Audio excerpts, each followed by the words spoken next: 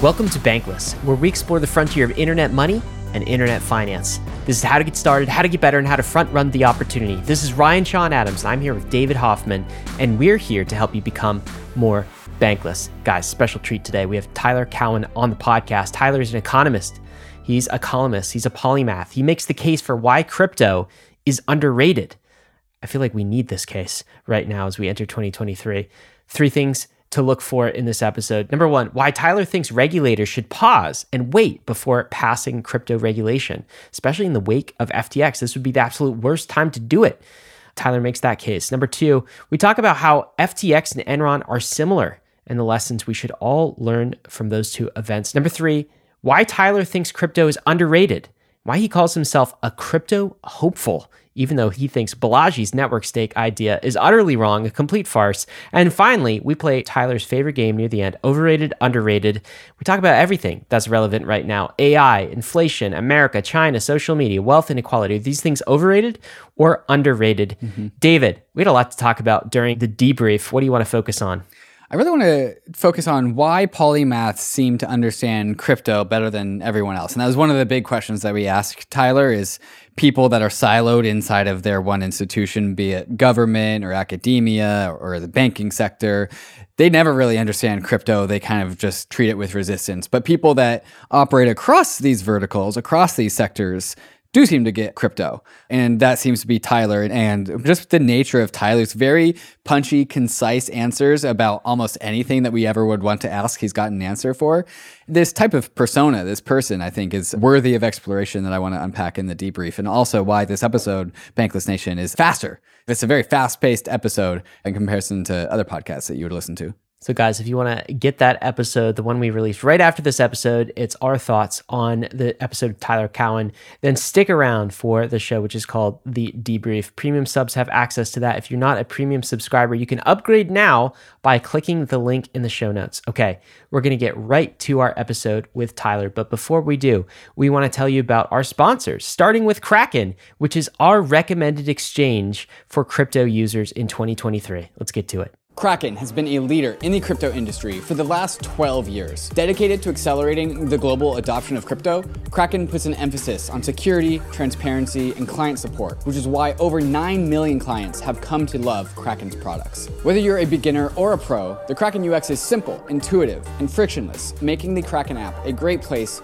for all to get involved and learn about crypto. For those with experience, the redesigned Kraken Pro app and web experience is completely customizable to your trading needs, integrating key trading features into one seamless interface. Kraken has a 24/7, 365 client support team that is globally recognized. Kraken support is available wherever, whenever you need them, by phone, chat, or email. And for all of you NFTers out there, the brand new Kraken NFT beta platform gives you the best NFT trading experience possible. Rarity rankings, no gas fees, and the ability to buy an NFT straight with cash. Does your crypto exchange prioritize its customers the way that Kraken does? And if not, sign up with Kraken at kraken.com/bankless. Hey Bankless Nation, if you're listening to this, it's because you're on the free Bankless RSS feed. Did you know that there's an ad-free version of Bankless that comes with the Bankless Premium subscription? No ads, just straight to the content. But that's just one of many things that a premium subscription gets you. There's also the Token Report, a monthly bullish, bearish, neutral report on the hottest tokens of the month. And the regular updates from the Token Report go into the Token Bible, your first stop shop for every token worth investigating in crypto. Bankless Premium also gets you a 30% discount to the permissionless conference, which means it basically just pays for itself. There's also the airdrop guide to make sure you don't miss a drop in 2023, but really, the best part about Bankless Premium is hanging out with me, Ryan, and the rest of the Bankless team in the Inner Circle Discord, only for premium members. Want the alpha? Check out Ben the Analyst's DGen Pit, where you can ask him questions about the token report. Got a question? I've got my own Q&A room for any questions that you might have. At Bankless, we have huge things planned for 2023, including a new website with login with your Ethereum address capabilities, and we're super excited to ship what we are calling Bankless 2.0 soon TM. So if you want extra help exploring the frontier, subscribe to Bankless Premium. It's under 50 cents a day and provides a wealth of knowledge and support on your journey west. I'll see you in the Discord. Bankless Nation, want to introduce you to Tyler Cowen. Tyler is an American economist. He's a columnist. He's a blogger as well. He's also a professor at George Mason University, where he also produces a fantastic podcast I think you should go subscribe to called Conversations with Tyler. He interviews many thinkers across many walks of life. He's had guests from crypto like Vitalik Buterin. He's also had people like Mark Andreessen, Ray Dalio, even had SBF on, I believe, at one point, maybe in the last year or so. Tyler, welcome to Bankless. Yep. How you doing? Brian Armstrong, too. Brian Armstrong. Hello, thank you. Can we just start here? All right, so 2023, what do you think of crypto? What is this crypto thing? How do you explain it? What is crypto now? I think we're at a margin where crypto has become underrated by most intelligent, honest observers. So the collapse of FTX has led to a lot of bad publicity. Whatever you think of that episode, I don't feel it matters for the long-run prospects of crypto. The decline in prices has cleaned out a lot of the fraud. There are serious people building things. I think we should be genuinely uncertain as to what will succeed, but I would say I'm cautiously optimistic. Tyler, there's one thing we noticed frequently as representatives of the crypto industry is that people outside of the crypto industry have a really hard time understanding what crypto is all about. But you seem to not exhibit that. Like people that are inside of one institution, whether they're an economist or they're in government or they're in banking, they don't really seem to get crypto. But the more that people span many walks of life and are skilled on many different areas of knowledge, seem to get crypto a little bit more. And that's kind of how I place you. Why do you think crypto is so confusing to people on the outside? Well, I'm not sure anyone gets crypto. There are plenty of people on the inside who get some part of it. But if you think of crypto, as Vitalik does, as a new kind of computer, more fundamentally than being any sort of money or being a new way of programming contracts, it's one of the few truly new ideas in many decades. So you could say, well, Einstein, that was like a very new idea, that as you approach the speed of light, your mass becomes infinite. That's insane, right? Does anyone understand that today? So crypto isn't that weird, but it's deeply weird. It's counterintuitive. It's perhaps misleading to call it cryptocurrency. You know, it's not necessarily a money, and we still don't know which are the use cases that really will succeed. You say deeply weird like it's a good thing. Are things that are deeply weird good? Some are very good and some are very bad. I think with crypto, for instance, is there the potential to take remittances and rather have the fees be often as high as 7%, make those fees 1 or 2%? That quite possibly will happen. That will help poor people around the world to a great extent. Are we convinced it will happen? No. Is there another scenario where simply competition from crypto makes the current suppliers of remittances lower the fees through competition, and we never see crypto have a major role there, but it's still been very beneficial? Absolutely. But is there potential for danger in crypto? That's true as well. You said earlier that you think crypto is underrated at the current moment. Is that sort of new? Would you have said that last year? Have you said that at other points during your observation of crypto, that it's underrated? Or have there been times where it's been overrated? And if so, how? Well, one has to be very careful with the exact dates here when you ask last year. But if you take whichever date was the highest, say, Bitcoin price, at that point in time, I believe crypto is overrated, not by everyone, but by a significant contingent of people who simply thought it was an almost automatic way to riches, and it was going to do everything and revolutionize the nation state. That was never a majority opinion, but you had a large block of people believing those things, which I have never believed in. I think having crypto be cheaper is healthier for crypto. There's a bunch of things you can do with it that will work, but the key event here really is SBF and FTX. Big headlines, a celebrity figure, everyone can damn and criticize him, and crypto bears a lot of the blunt of that, and now crypto to me clearly is underrated. But yes, it was overrated when Bitcoin hit its peak price. What was December of 2021? Or was that November? November, I think, was when we hit, all-time highs, yeah. So you feel like we're much more grounded with the reality of what crypto can do. Let me ask you this, though, Tyler. There are some critics who say that this whole crypto thing that you guys talk so much about, and they might acknowledge potential future use cases such as remittances of the type that you said. They also say this technology, and you just mentioned that, weird things can have the capacity for good or bad, but this particular one increases the surface area for scammers, for fraudsters, for people like the SBFs of 2022. Maybe this starts to get into your regulatory post, but let me ask the more general question. Are you sure it's worth it? Is crypto worth it when you have greater surface area for the frauds and the scammers, and anyone can launch their own coin and send it to the moon with populist use of social media? What do you think about this argument? Well, I don't think you can send your own coin to the moon anymore. It was a bad state of affairs when you could. On the issue of scammers, I view it this way. Because of the internet plus AI, the supply of scams is now infinitely elastic, or it will become so rather quickly, Wow. Especially with AI. Now, crypto is a kind of intermediate step in the amazing proliferation of scams and ability to reach people with mobile devices. So you can blame crypto for that, but with or without crypto, it was headed toward infinitely elastic supply anyway. So I don't think crypto will have made a difference in the ongoing trajectory, really. So crypto scams obviously are bad, but I think you're picking out one thing from the universe. It would be as if you said, well, horse races. Are there scams related to horse races?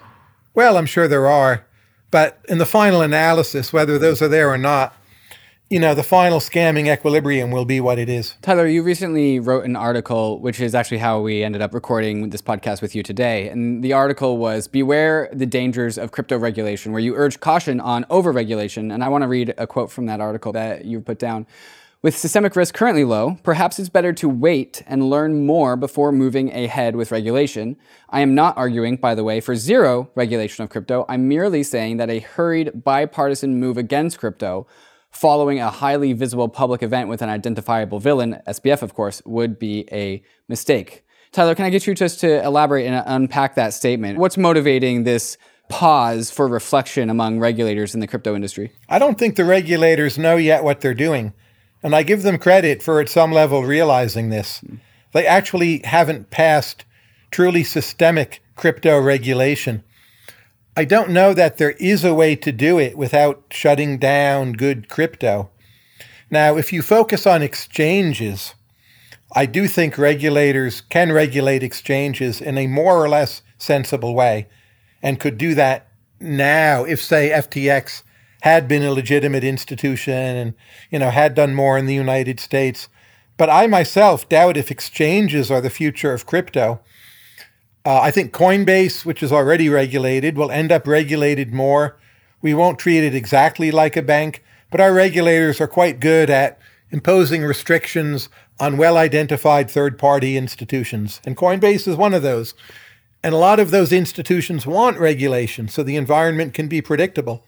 But crypto as a whole, how we classify it, again, I don't think there's anyone out there who knows what they're doing at all. And the fact that we don't currently know the sustainable use cases of crypto is the flip side of that coin, right? Like, are we regulating remittances?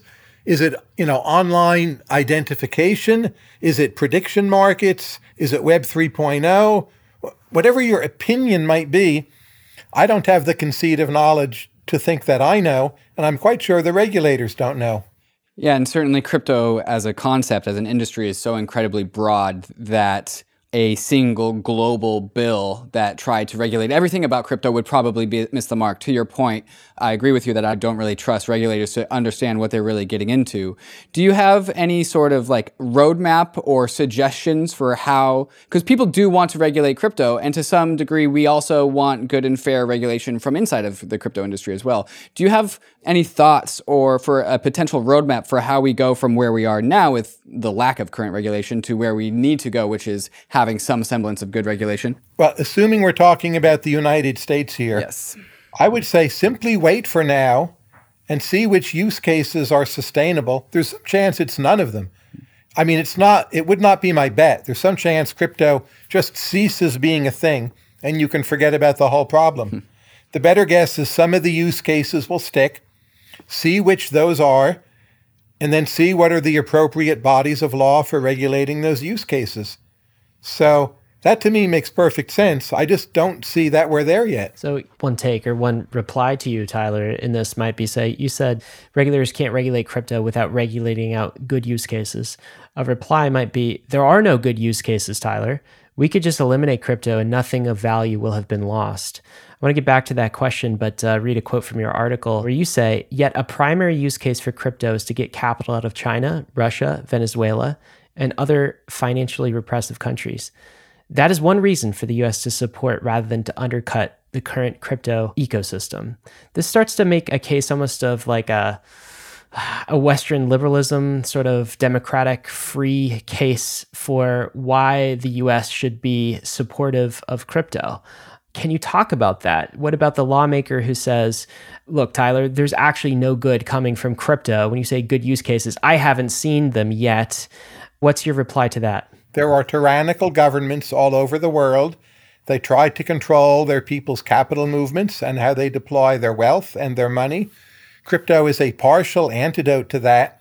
I think if it weakens the governments of Venezuela, China, Russia, you can debate exactly who else belongs on that list. That's a good thing. Another example would be Argentina, which is not a tyrannical government, but it's not a well-run government. And for whatever reason, people use crypto in addition to US dollars as a hedge against Argentinian inflation. That's also a valuable use. So those are proven by the market. Now, they're not USA functions, so I understand from the perspective of the regulators, there's a nervousness that the main benefits right now are overseas. But you want to keep those benefits. They're in our national security interest. I think it's quite possible there will be more tyrannical places in the world 5 to 10 years from now. So the notion that you want to either crush this ecosystem or sever it from the United States, when the one for sure use it has is, in my opinion, a net good, I think we should let it rip along those dimensions. Tyler, it's not clear to me that the US actually wants to support anti-tyrannical technologies. Can you make the case that they do? Why would they want to support these things? Isn't there an authoritarian bent to the US and its financial policy as well? And I can understand why it might not want China to take the lead here, but is the US coming from a place where it can really say we are pro-anti-authoritarian technology? The US, the United States government, is a big, complex entity. Different parts of it want different things. It often, in the aggregate, acts in a very clumsy way. I don't think it is mainly aimed at, stamping out all of our liberties, but sometimes it does that. To the extent crypto is a protection against that, so much the better. But there are legitimate concerns about funding terrorists, tax evasion, black or gray market transactions.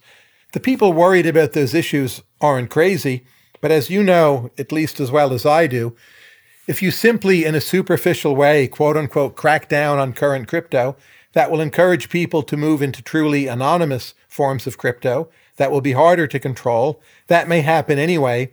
So if I thought there were a simple regulatory button I could press that would get rid of the bad sides of crypto, I would at least think about doing it, but I don't know that there is. It seems to me it would simply speed harmful innovation in the crypto space. What's your take, Tyler, on privacy, on-chain privacy, for example? We have seen some US action that has, to some in the crypto space, seemed somewhat repressive in the adding smart contracts. This is the Tornado Cash privacy mixer, which is a smart contract on Ethereum to the OFAC sanction list. So effectively, US citizens cannot use on-chain privacy, this tool on Ethereum. Do you think that privacy is an area that crypto and kind of US foreign policy and domestic policy can coexist? Or do you think privacy, on-chain privacy, is completely off the table for the US to sort of accomplish its goals? How do we balance these things? I don't think you can have a tax system and a complete right to financial privacy. That said, you don't want to ban people from innovating with Ethereum and other crypto ecosystems. Do we have a good way now of writing regulations that I know of that will achieve all of those ends? I would say no, but I think it's unrealistic to expect that simply citing privacy will turn over all rights to people who want to do anything they want to do with crypto. One way or another, that will be regulated to make sure people pay their taxes. Do I think we're in an ideal place with that now? I would say no, but I genuinely don't know what we should do.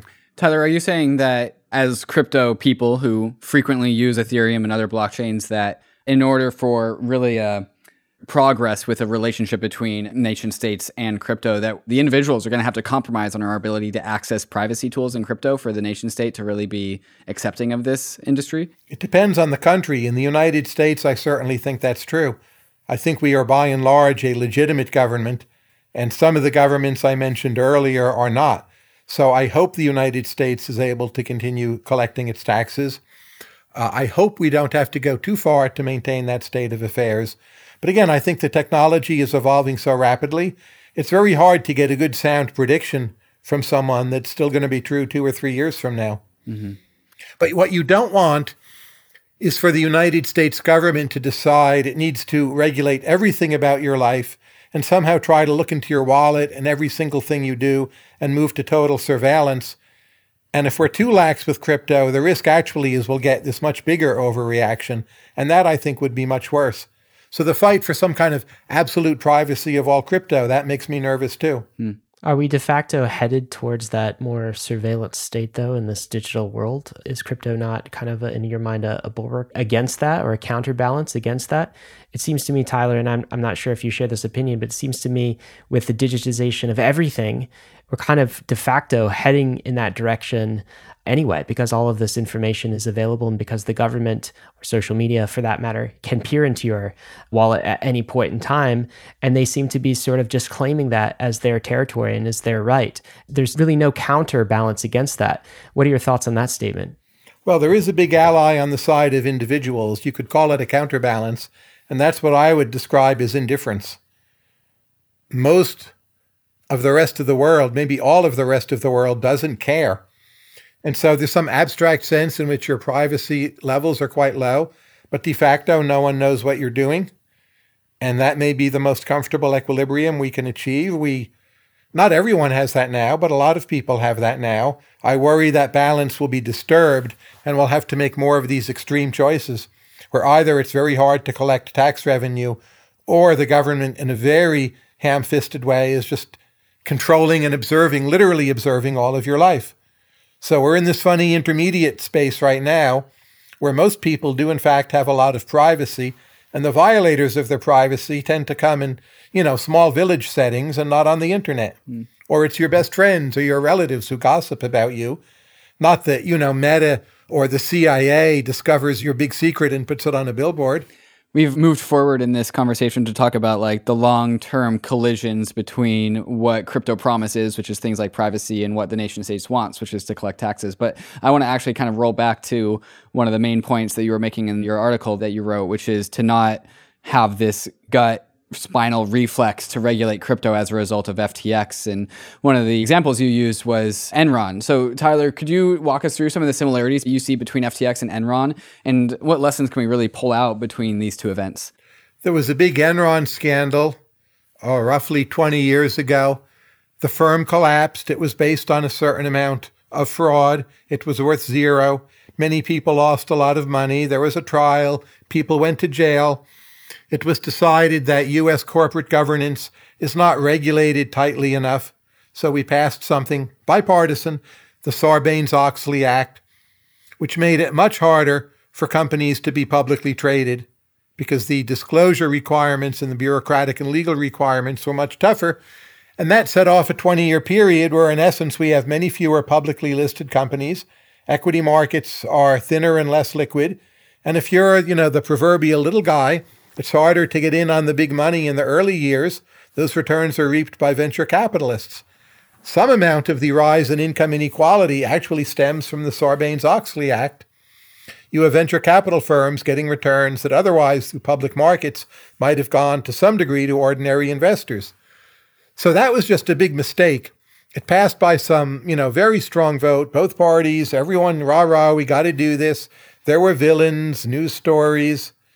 When America acts in that impulsive, bipartisan kind of way, I get very nervous. And there's a chance we'll do that right now with the new villains being SBF and, the FTX collapse.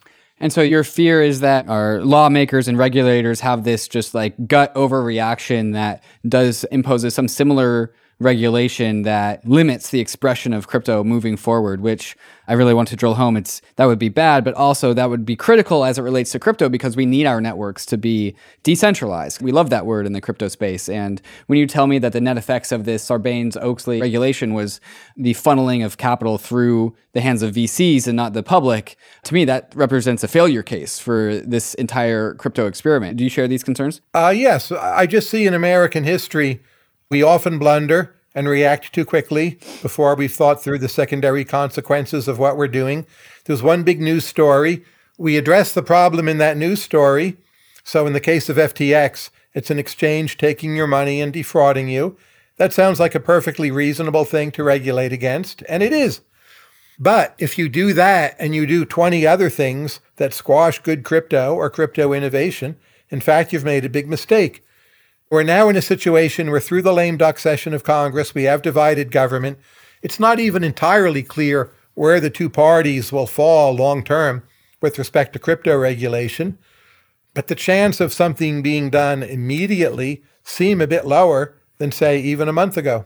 So Tyler, I just want to double click on the comment about Sarbanes-Oxley, right? Because you said some amount of the wealth inequality in America right now is actually due to Sarbanes-Oxley, which was legislation passed to stop the next Enron, right? It was, for all intents and purposes, supposed to be a pro-public kind of legislation. Can you just walk people through the link between that and wealth inequality? If I were to try to explain that, I might talk a little bit about accredited investor laws, for instance, or I know you mentioned it, but the kind of the lack of companies going public until much later in their life cycle when they're higher valuations. So all of the returns going to private investors who are already wealthy multimillionaires to begin with. Can you just talk about this in a little detail? Because I don't know it happened in the 2000s, right? I don't know it's necessarily clear to folks in crypto what actually happened, what you're talking about with respect to wealth inequality and Sarbanes-Oxley and that legislation. Well, for much of the last 20 years, or part of the last 20 years, we had this tremendous run-up in equity values. Some of it was driven by tech companies doing very well. Some of it was driven by lower real interest rates. But if you were holding those companies, both in tech and just more generally, you had some pretty phenomenal rates of return during a lot of those years. Now, that was not anticipated when we passed Sarbanes-Oxley. It was simply thought this would rein in fraud. But it imposed a lot more accounting requirements on publicly traded companies. And the result was you had many fewer of those companies. The valuation still went up a great deal, but most individuals did not have the opportunity to buy into those companies at their earlier stages. And so, Tyler, this also has to do with kind of accredited investor laws as well, because non-public companies, there are securities laws around purchasing equity in a non-public company. And in particular, there's a certain kind of threshold of income that an individual or a couple needs to make, or a certain amount of assets that they need to hold. I think the number is something like $1 million or something in net assets that they have to hold in order to invest in these private assets. And that's why they can't buy them before the assets hit the stock market and go public. What do you think of these sorts of accredited investor laws? Some people have talked about maybe making them education-based rather than income-based, or rather than, net worth-based. Do you think it's a fair system that we have in place in the United States? That's all absolutely correct. I think those are terrible laws and we shouldn't have them. There's plenty of ways you can waste your money. Do you think lower income or lower education people have no way of wasting their money right now? Obviously, that's untrue. I mean, one such way is the most dubious of crypto assets. What about sports betting? What about going to Las Vegas? And so on and so on and so on. So the notion that, oh my goodness, we can't let these individuals invest in an early stage tech company, that's too dangerous. That's one of the better ways they can take risk. So I think there should be no such laws. Tyler, why do we still have these laws in the books? Some people would say it's because the wealthy and they want to stay in power. I'm not sure if it's that or something else. I think in general, conspiracy in our world is overrated and bureaucratic inertia is underrated. It's very hard to get rid of laws and regulations on the books. There's a lot of steps. People have all sorts of misgivings. We have divided government often. There's some amount of polarization. Things move slowly in government. The people who would benefit don't understand all these mechanisms. You add all that up, the thing just doesn't happen. I don't think it's a conspiracy. Okay, so that answers my question, but I'll ask it anyways. Is between Ryan, my co-host, and I, the conspiracy hat probably fits a little bit better on my head than his. So you're saying that the notion that accredited investor laws are a secret way to protect the wealthy and keep the poor poor, you're saying that that whole take is overrated. Well, I think that has turned out to be the case, but I don't feel there's been a conspiracy to put them in place for that reason. Okay. In your article, you wrote a line that I really, really liked, and I'll read it here. It's hard to imagine Satoshi Nakamoto or Vitalik Buterin at Goldman Sachs. And I think that's a pretty easy thing for all the listeners to imagine or not be able to imagine. What message do you have to regulators and lawmakers about the risk to reward of crypto regulation as it relates to innovation? You don't want to make your crypto firms more like Goldman Sachs, and nothing against Goldman. You know, I'm an admirer of certain things they do. I've zero against them. They are the financial establishment. Someone is going to be. If it's them, well, okay. But at the same time, you need crypto innovators to be nimble, low cost, willing to think outside the box, dynamic, not concerned about cannibalizing their previous revenue models that worked for them, you know, probably not regulated by the Fed and the FDIC. And that's not Goldman. So you need something different. Goldman is not going to drive this kind of change. That's okay, not a complaint, but in understanding you need part of your sector to be much more dynamic and freewheeling.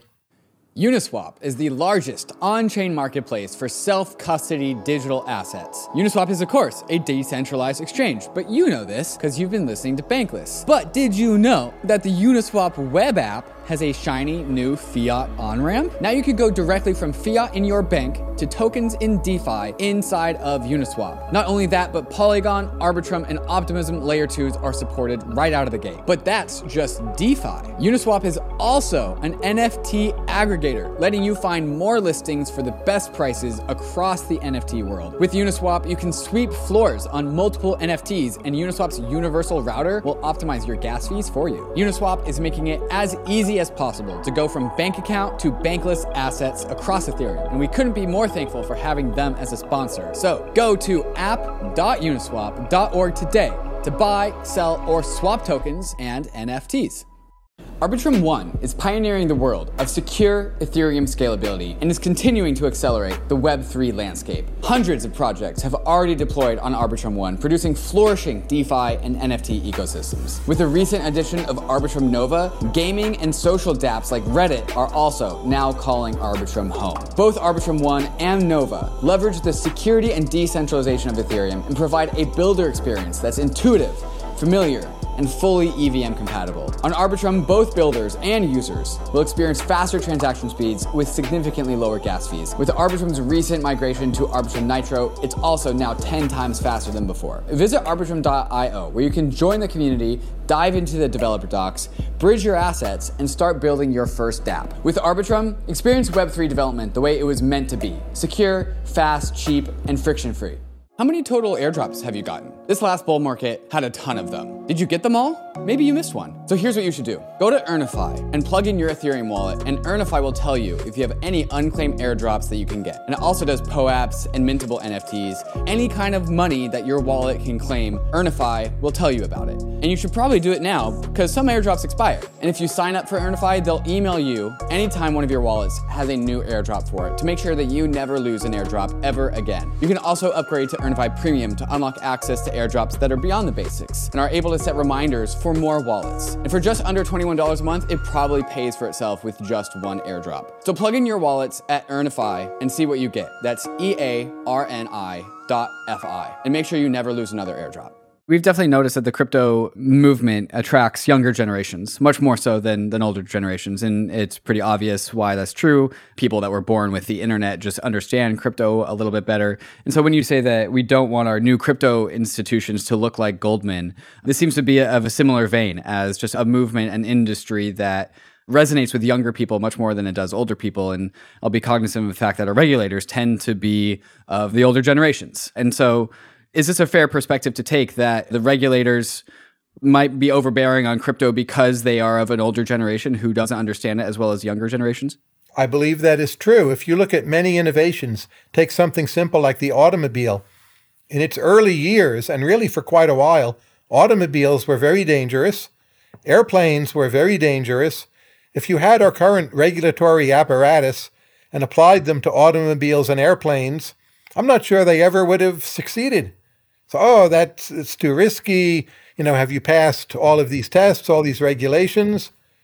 And that's insane, right? At some point, you have to wake up, pinch yourself, and say, hey, wait, in the early stages of change, there are, in fact, a lot of costs, a lot of risks. We do get through it. And fortunately, when automobiles and airplanes came around, we didn't have as much regulation as we do today. Tyler, part of what I'm curious about on this question is, what's at stake for the U.S. here when you talk about innovation and losing someone like a Vitalik Buterin, in kind of the jurisdiction of the U.S.? Is it even possible for regulators and lawmakers to kind of choke crypto out, or at least damage its potential, or maybe damage its potential for being located in the United States? What is actually the threat here? Some crypto people would say, it doesn't matter what the US says or does about crypto. Crypto will continue to exist one block at a time. They don't have jurisdiction over this decentralized technology. What's your take on that? I don't think the US can choke off crypto globally, no matter what it does. But look, the US is the world's financial center, along with London, parts of China, formerly Hong Kong, tiny bit Singapore. And you want your world's financial center in some way to integrate with what might be a significant innovation. So the US could de facto drive enough crypto out of the United States so that doesn't happen. It's not that it all can be banned, but if you make it such that very wealthy individuals feel they're taking a significant risk, if only reputationally, by dealing with crypto, we could eradicate the US as a place where crypto innovation happens and is adopted and integrated into other things that go on. That our regulators could do. Globally, no. How did we avoid doing that with the internet, Tyler? I don't remember. I was a kid in the 90s, but it seems to me that this is a transformational technology in some ways similar to aspects of the internet. And yet the US was very quick to adopt the internet. Why hasn't that story played out with crypto? Some of the internet story is that things developed so quickly, the regulators couldn't keep up. But some of it was that we had a series of telecommunications deregulation acts that were genuinely wise and well thought out in the 1990s. And, liability of people who put up sites on the internet is limited in the proper way. We just made a bunch of good decisions. And right now, the EU is making some bad decisions on AI. The US doesn't show signs of making those bad decisions. So we still can get it right. But there's no guarantee. And one reason AI has been lucky so far is there's no AI demon in the news. But now with SBF, you have a kind of crypto demon.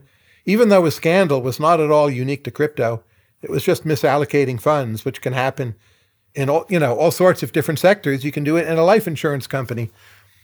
So that's why we have a bigger risk with crypto right now. Another thesis is that in the 90s, our governments were more competent. Do you buy that?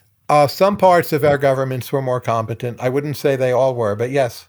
At the same time, regulators might say people are looking for us to help them in situations like SBF. And in fact, they're blaming us for the events of SBF. And so if your counsel, Tyler, I'm coming from a regulator's position, is that we shouldn't do anything more, what about the public who's asking us to do more to protect us from the SBFs? What they want some blood, right? Who is at fault for the FTX fiasco, actually? How do you respond to something like that when the public is the one actually, in some cases, seeking regulators to step in and help them? Well, I think you have to blame the governance structure at FTX above all. Public wants all kinds of things, right? We shouldn't always do what the public wants. It's not that I have no sympathy for those who lost money, but it's remarkable to me how few sob stories have come out. The widows and the orphans who put their life savings in FTX and now they're in the breadline. You haven't seen much of that. So, probably a fair amount of it was pretty wealthy people. And if in fact you put a lot of money in a non-US regulated exchange that deliberately located in the Bahamas, I don't want to say it's your fault, but to me it sounds a bit like saying, well, you lost a lot of money betting on NBA games. A lot of the time you win, a lot of the time you don't win. And if you're putting money in a crypto exchange in the Bahamas, even without fraud, you should be prepared to lose that money. So again, if you want to worry about financial victims, that's very far from where I would want to start. You end the article with a statement, it would be nice if there was a simple way to give more regulatory clarity to the crypto market, as many crypto participants themselves desire. But without further market evolution, there isn't. For now, the best option is to tie our hands to the mast and hang on. Tie our hands to the mast and hang on. That's what I feel like I'm doing every day with crypto.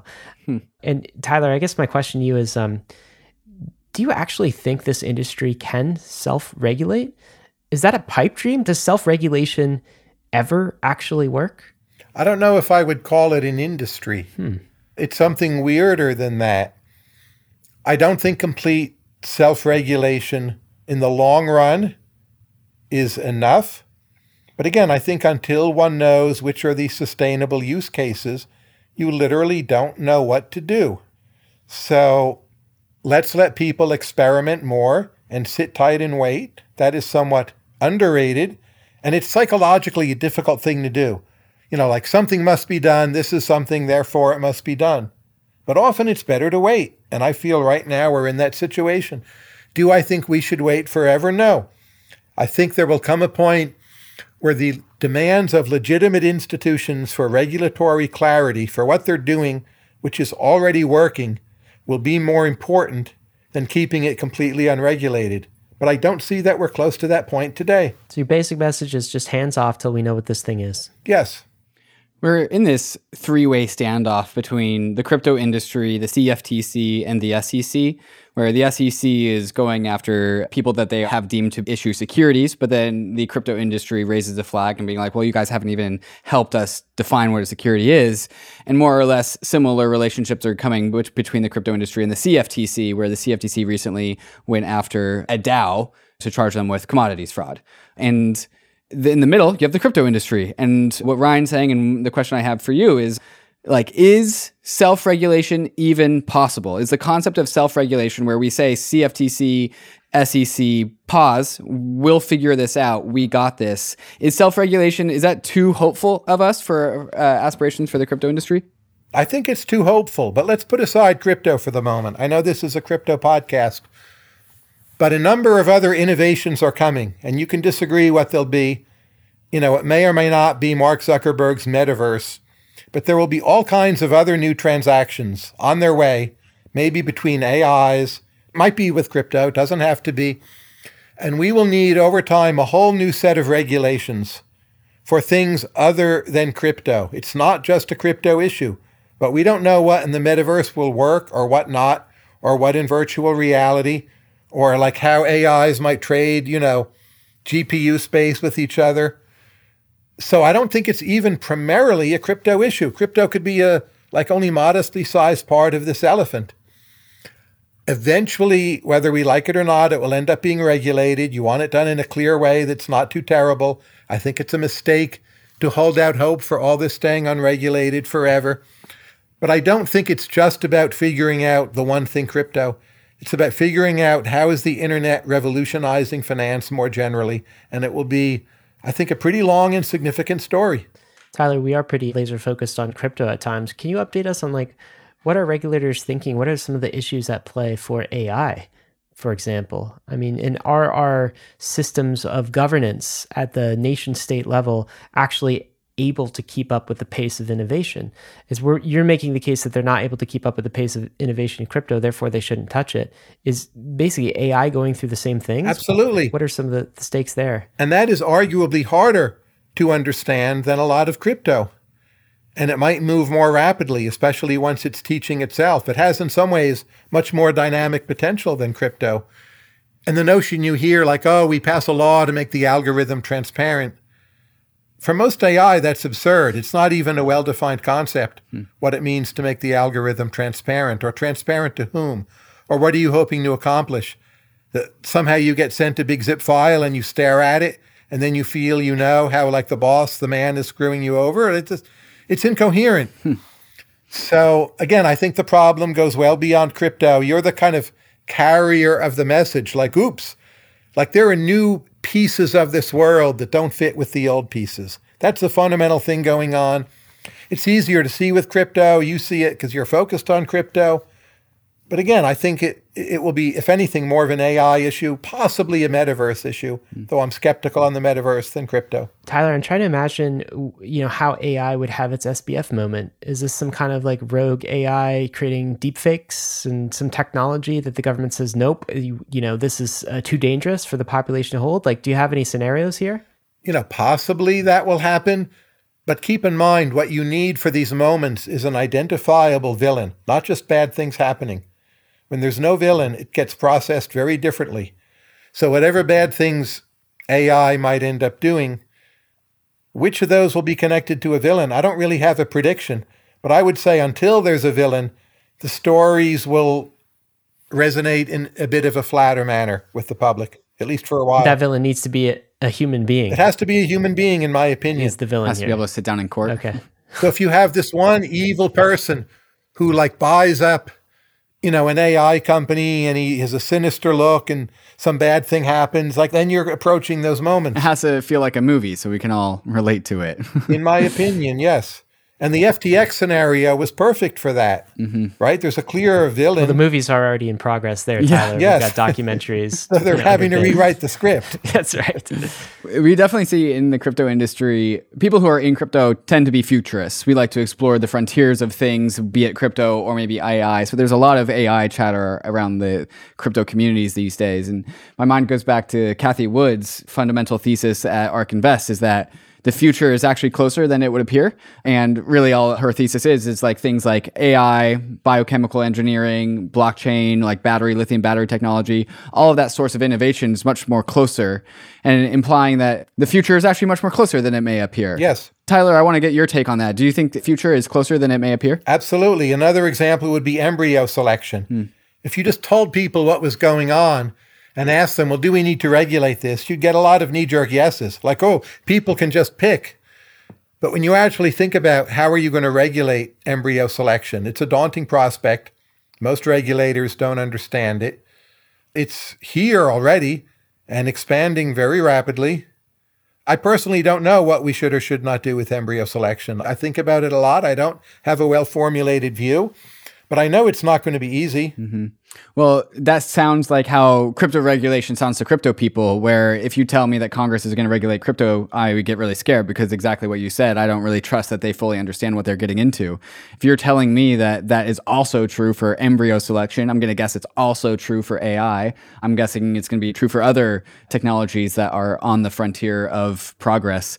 It sounds to me that there's many, many, many different sectors of technology these days that are accelerating far beyond our government leaders to be able to get a wrap on things. How is this going to play out if they can't catch up? Well, we need some kind of big regulatory rethink. The notion that we take all these new things and others we haven't mentioned and fit them into the current boxes, I just don't see how that's going to work. Oh, embryo selection, is that a security or no, that's the wrong question. You have new stuff in the world and regulation is very slow to change. And the mistake is to just think you can take the categories and institutions you have. I don't think that's going to be feasible. Well, I think this kind of brings me back to the original question of, is human self-regulation even possible? Because it sounds like to me we're going to be going into that future where we have to attempt to self-regulate our own industries because we're the only ones who are actually informed on this matter. It will happen no matter what you and I say to each other. But, as outside observers, I don't think we should expect it all to go so well. Again, early years of cars, people crashed them like crazy, died.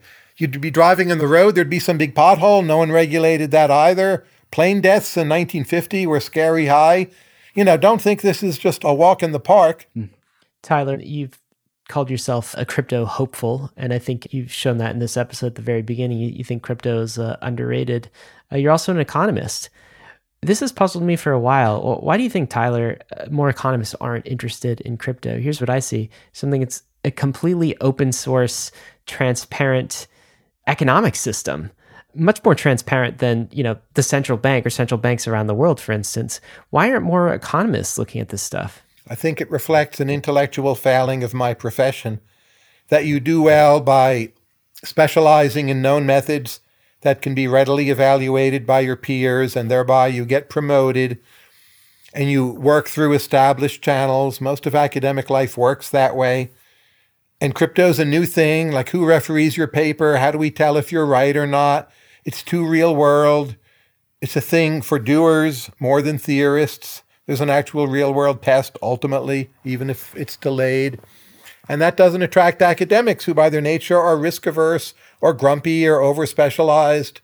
Maybe don't always have a lot of experience. So it's sad. I apologize for my profession. At the same time, I mean, I think that if you paint your profession with a broader brush, maybe there are some economists on the frontier. I mean, someone like Vitalik, who you mentioned earlier, is he an economist? I mean, at some level, he's designing an economic system, isn't he, in this Ethereum project? So what is he? What are some of the Ethereum researchers, if not some branch of economist? Well, if it were up to me, I would give Vitalik a Nobel Prize in economics. I don't think he's going to win one, at least not anytime soon. He's written papers on economics that are not crypto per se, and they're very, very good. So I absolutely think of Vitalik as an economist. But I don't try to win that war of semantics. It seems, at this point, not worth it. Can I ask you just a question about Vitalik, since he's been on the show many times and he's been on your show? It sounds like, you're part of the mutual admiration club of Vitalik. Why do you think he's not more widely known? Sometimes I'm mystified that he is kind of just in this niche within crypto, and so few people know about him. He's not a household name yet. Do you have any thoughts on that? Well, first, I thought he was more widely known. I hear reports that when he walks down the street in different countries, he's recognized very frequently. How many people, or economists for that matter, can say that, right? Not many, if any. True. But I'll say this, when Vitalik writes, he does not make concessions to his audience. He's writing for Vitalik, which I think is how it should be. I give him an A+ for that. And most people, and I include PhD economists, they just can't read it. Tyler, one thing that we've seen at play within crypto in 2022 is this force of corruption, this corrupting force called greed at play in crypto. And I think it's shaped a lot of the outcomes in 2022. Is there anything the free market can do to thwart the problem of greed and the corrupting power that it has? Or do we have to always depend on regulators and those with bigger sticks to do this sort of thing? I'm not sure I would pinpoint greed as the problem. People are self-interested. They want to earn more money. That encourages both good and bad activities.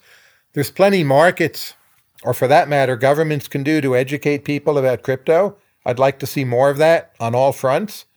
I think the government of Singapore has in fact done a bit of that.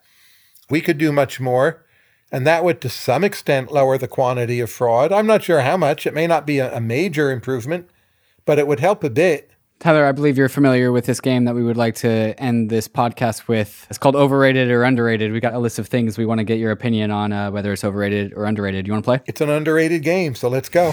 That's great. All right, starting with number 1. AI, overrated, underrated? It's still underrated. It's striking to me. I was at a Washington, D.C. dinner party last week, and most of the people there did not know what ChatGPT was. One of them had never heard of it. A bunch of the others had heard of it but didn't know what it was. So I think it's a major development. AI is still significantly underrated. How about the problem of inflation? Overrated or underrated? Well, we're doing this chat, I think it's January 9th. The last 2 monthly reports on U.S. inflation have come in at very low levels. Ideally, you'd like to see 3 months of that in a row, not just 2. But my guess is we're going to have a reasonably soft landing. And with a huge lag, Team Transitory will turn out to have been correct. So the problem of inflation at the moment is maybe a slightly bit overrated. Interesting. All right. Overrated, underrated, the United States of America. Oh, underrated. I mean, so many parts of the world feel they have to hate on it. Americans themselves have this self-loathing. They think we're on the verge of fascism or no democratic government. They read all these pieces in periodicals I won't name, but they're the famous ones. All the bad news gets reported. I think our system of government's in pretty good shape, and we have incredible talent, and I'm super excited to see the next few decades. I think we're going to do amazing things. Same question for China. China, overrated or underrated? Because of pandemic, I haven't been there in 4 years, and I feel very out of touch with it. And with China, you can't just read media to figure out what's going on. I've actually turned a lot more optimistic about China in the last few weeks, keeping in mind this is January 9th. So the speed at which they dropped zero COVID policy has made me more bullish on China.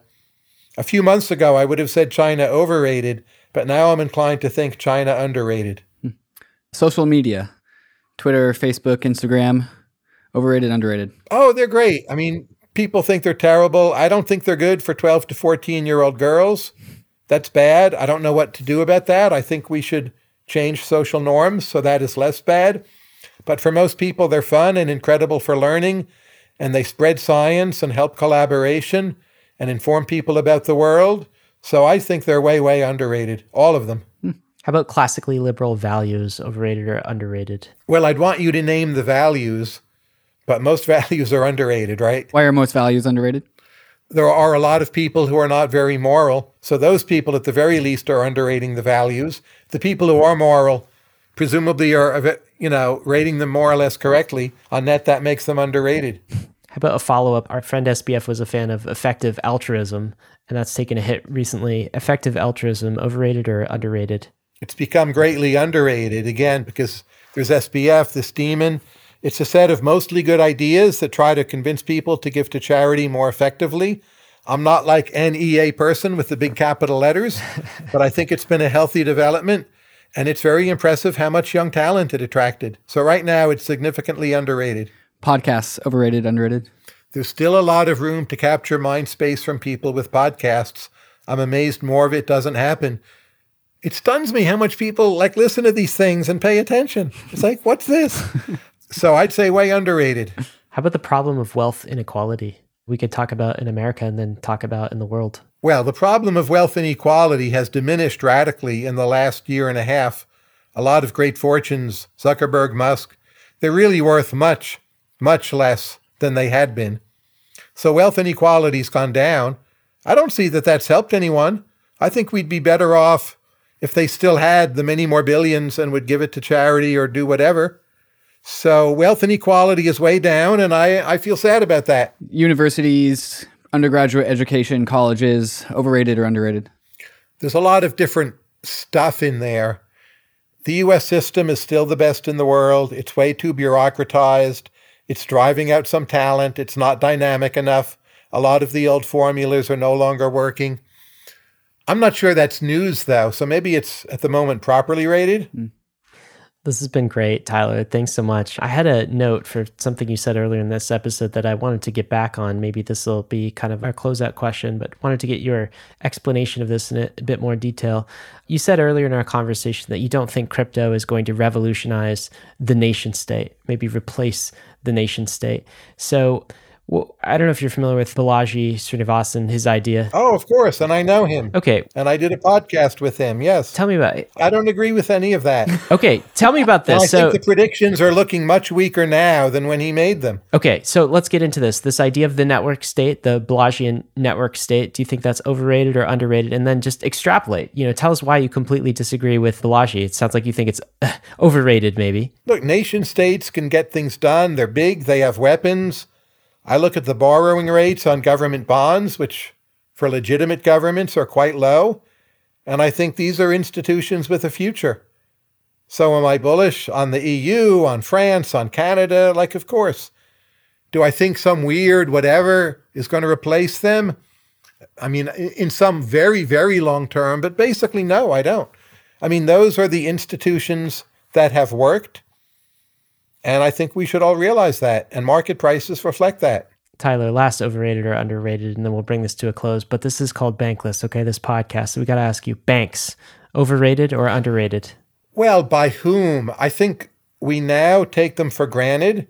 We've stopped villainizing them, which was often the case 2008, 2009. We should think about them more. But at the moment, I think they're basically properly rated.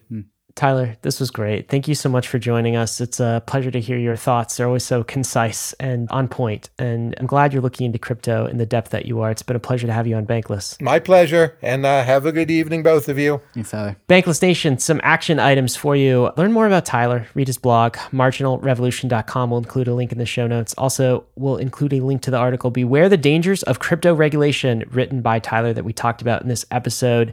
Gotta end with this, as we always do. Risks and disclaimers. Crypto is risky. You could lose what you put in, but we are headed west. This is the frontier. It's not for everyone, but we're glad you're with us on the Bankless journey. Thanks a lot.